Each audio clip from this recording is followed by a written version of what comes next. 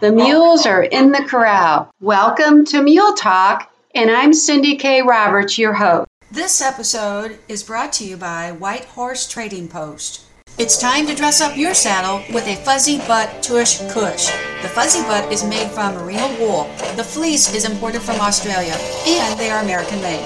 Many colors are available to complete your trail riding look. Talk about comfort in the saddle, and the fuzzy butt tush cush is stylish. The fuzzy butt makes the perfect gift item for Christmas. The fuzzy butt is available only at the White Horse Trading Post, and they are on Facebook. Call Debbie Dill at 573-378-0153 to place your order today. Go ahead, your horse wants you to look good in the saddle. On this week's episode of Mule Talk, we are going to be spending time with an animal communicator, and her name is Melanie Grubb, and she does fascinating work for people with pets that have some issues. Melanie, thanks for coming on to the show. Thank you for having me today. You know, we talked a while back, and then I just recently saw you at Rouge and Rogue being held at Panther Creek Trail Rides, and you are just an amazing person. I really enjoy spending time with you, and I get to watch you work. I just love that. Well, thank you. So it's a real honor and blessing to be able to connect with the animals that I do and the people and their people. That is so neat. So when did you realize that you had this skill? For me, I've always had it on some degree, and I believe that most people have it to some degree. I think it works through our empathy and our compassion, and if we're listening and open to receiving the information around us and our environment, then I think that we can perceive a little bit extra. For me, I always felt them emotionally and physically when I was a little girl. So I grew up on a farm, and I would always know when the animals were pregnant. That was the first thing that I started to realize when I was a little girl. I could tell who was open and who was closed for the season. And, I'd always get so excited about the babies. They were always pretty, excited to tell me to see my reactions. So that's really well how it all started. And when I became a teenager, my gift expanded as I was spending more time with the animals and really trying to focus on my listening and being open to receiving their information and what the world is like through their experiences. And the first time I ever heard an animal speak, or in my mind's ear, if you will, was when I was grooming my Arabian Stallion Taz. I was probably about 14, 15 at the time, maybe a little older. And I was complaining to him about a boy I thought I was in love with and, crying those crocodile tears in his man. And he said to me, "Do you want me to bite him?" And that was the first thing I had ever heard from him. Oh, that's funny. But, it's like, I think that sometimes when we're in our higher emotional states, I think we're open to receiving more information. And I think that was the key for me was, to be that vulnerable to my horse to, feel it all out like that. You have helped some mules. Mm-hmm. Okay, can you share that with us? Sure. I help most companion animals, so mules, horses, cats, dogs, rabbits, llamas even. So it's all across the spectrum. Companion animals is what I just kind of say it under because they, they need to be a companion and have the experiences shared with us to communicate, right? Or shared in general. So when I work with mules and any other animal, I have a typical format that I do my interviews in. I don't like to have any information about them before I speak with them. Sure. If I'm doing a long distance reading, I use two photos, one that clearly shows the eye and the other their full body. And those photos need to be recent because the energy of the moment captures the moment, Right. So things change. And when I connect in with them, the format that I use, I like to ask them how they're feeling emotionally and physically, and I like to ask them how that's impacting their work, their behaviors, what are they showing us because of those things. And then I like to ask them what you guys are up to. What things are you guys working on? What are you guys improving? Where are the challenges? What makes you happy, sad, scared? All of those things. And I try to get a good picture of the environment. My sessions are usually about 30 minutes long, and that usually takes up the first 15 minutes or so as I'm just getting to know them. And usually we get pretty good validation through that conversation that it's them. And I like to open up the last half of our session for you to ask whatever questions that you have for them. And even when I'm doing my interview with them, I always encourage my clients to interrupt me at any time. So if we start talking on a topic that that they wanted to touch on and was part of their list of questions that they have. Okay, so I was speaking to a mule the other day, and her name was Bonita, and she started to tell me about how she used to be in competitions, and that she really enjoyed those competitions, but she got put back, and that she was put on second string and wasn't showing anymore. And so as I conveyed that to her owner, she conveyed that her son had discontinued jumping her about 6 years ago, but they were starting to talk about bringing her out of retirement. So she was bringing that up right away, like, okay, I know that this is going on, and I have some opinions about this.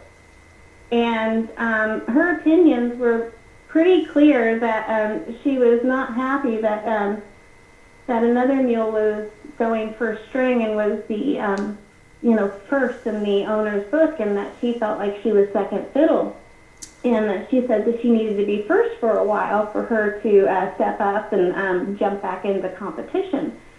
And the owner says, well, Kitty, the other mule, she's my first and one and only, something like that.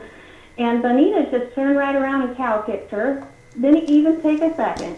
Just raised her right on her calf. And I said, where she's pretty clear about that right now, and how she feels. So oftentimes they really understand what's going on. I think a lot of times it's the intentions that they get, it's the context that they struggle with in human constructs such as time, changes in our human lives, and they sometimes really struggle to adapt to our time changes and our job changes schedules and our life changes schedules.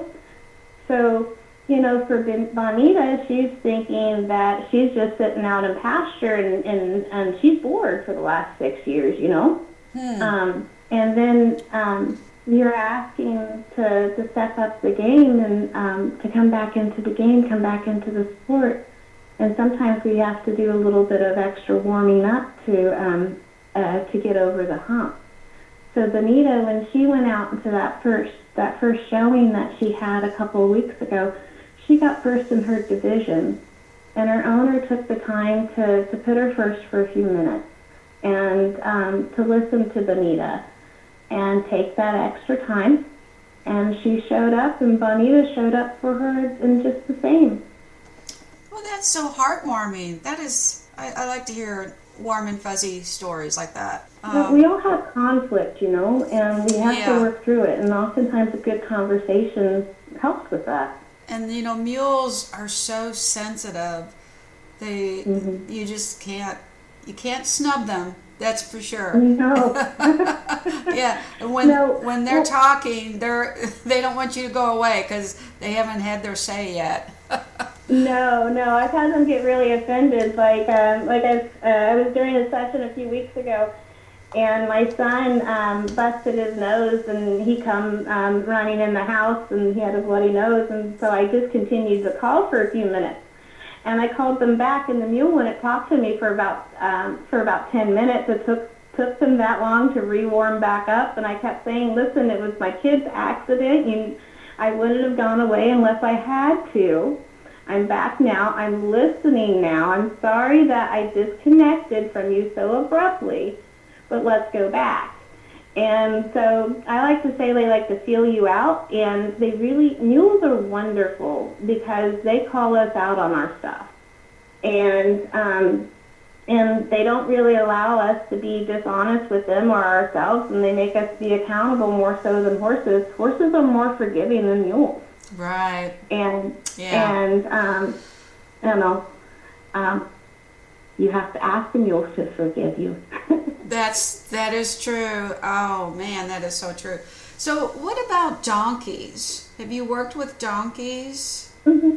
Okay. Their mindset's pretty similar.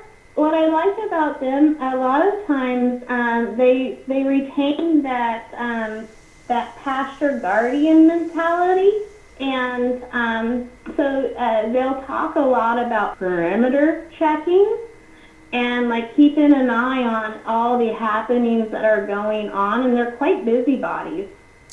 Yes, they are. Oh, that is so amazing. So I kind of sense that this can be quite draining on you, if you take on a real sensitive case. So how do you take care of yourself? I mean, you have to, because that has to suck the energy out of you when you are taking on, a real challenge. It is. It takes a lot of focus. So at the end of the day, I refer to it as kind of like a fog, where you've just kind of overthought all day, or you've been testing all day, or really focusing your mind. I used to take it on a lot more, but I've gotten better as I've gotten older. And how I work is I do a lot of visualization with them, both during conversations and also during my healing sessions. So if I'm connecting in with an animal and they're telling me about this huge trauma that they've had, and I'm going to use a horse for this example because it's more recent in my memory.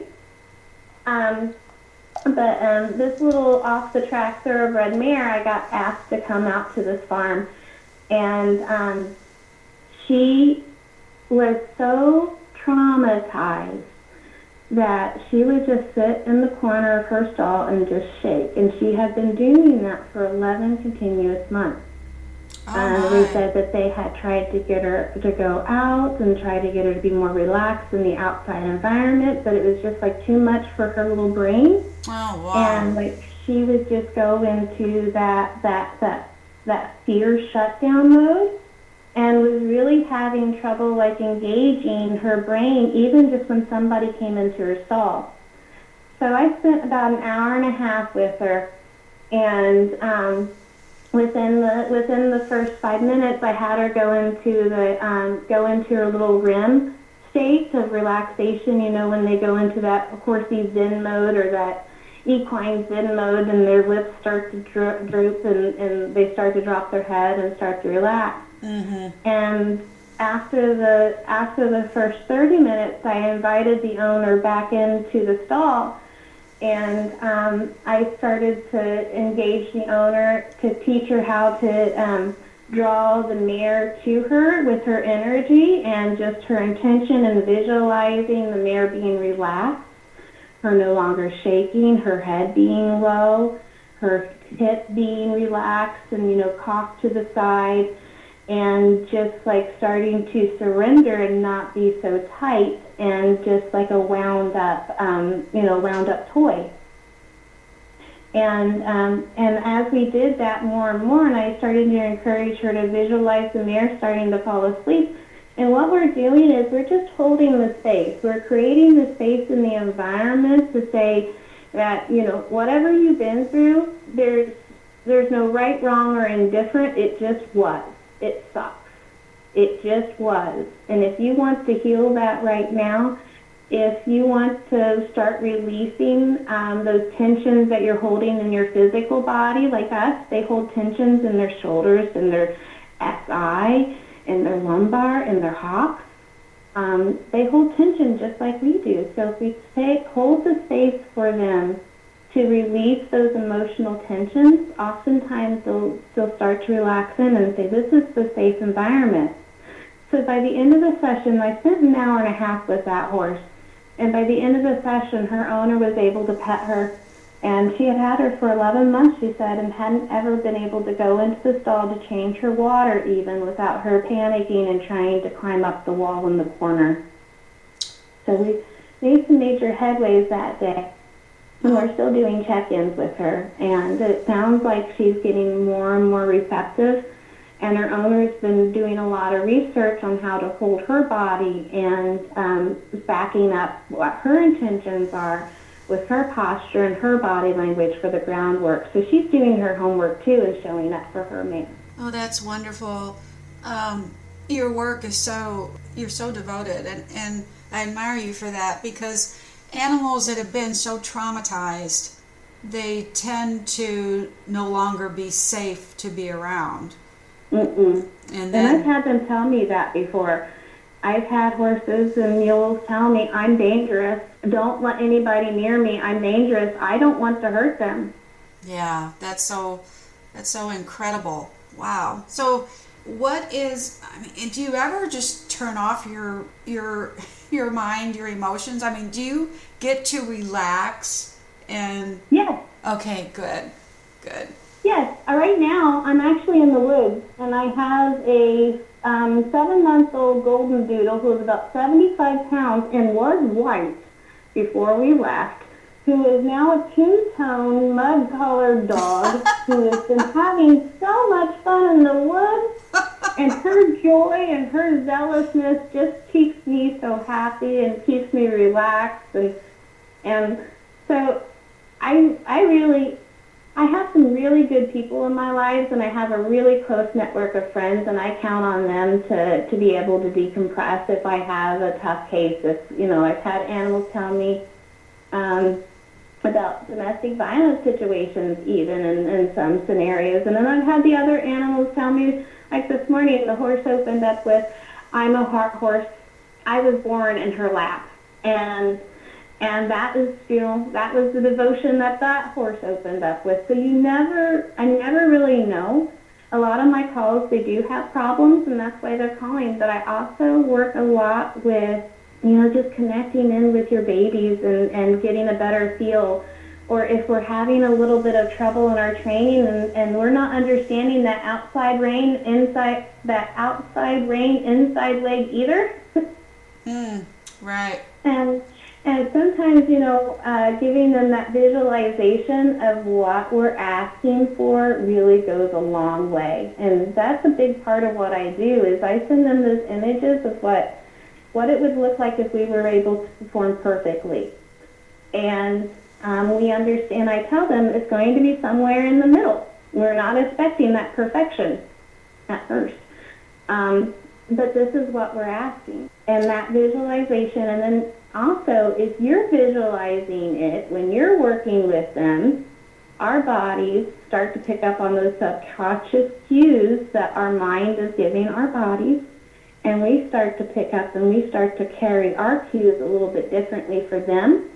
So that visualization does go a long way, even for, I say, for everybody, anyone who's working with them. That's, wow. That's pretty amazing. Melanie, I want to thank you for taking the time to come on to Mule Talk, because this is such an interesting topic. And do you have a website? Yes. My website is humanhorseconnection.com. And you can also find me on Facebook under Human Horse Connection and under Melanie Grubbs. And feel free to give me a call or text. Text is often easiest to get a hold of me with my calls and everything else. And my phone number is also on my website for you guys to find. Well, that's wonderful. Thank you, ma'am. Thank you for having me today. It's been such a pleasure. I can't wait to catch up with you again, because, I just really, I like your work, and I like to see you work too. So. Thank you, Cindy. Okay, that wraps up the hour for this week. Hi, I'm Cindy K. Roberts. My mule Cabo had trust issues from previous training long ago. Sometimes it would get a little western out there, so recently I sent Cabo to Dave Recker, the mule enthusiast. Within one day, Dave had her laying down. I was amazed. Dave has worked with many mules over the years, and he certainly can read a mule. Dave's method is humane and is based on total trust between the handler and the mule. Your mule can easily develop into a more confident and calmer animal simply by asking your mule to lie down. Dave's DVD, Teaching Your Mule to Lie Down, is available through his website, muleenthusiast.com. Give your mule a better life. I did. If you'd like to be a guest on the show or a sponsor, send me an email, Cindy, C-I-N-D-Y, at everycowgirlsdream.com. Gotta go. My mule is looking for me.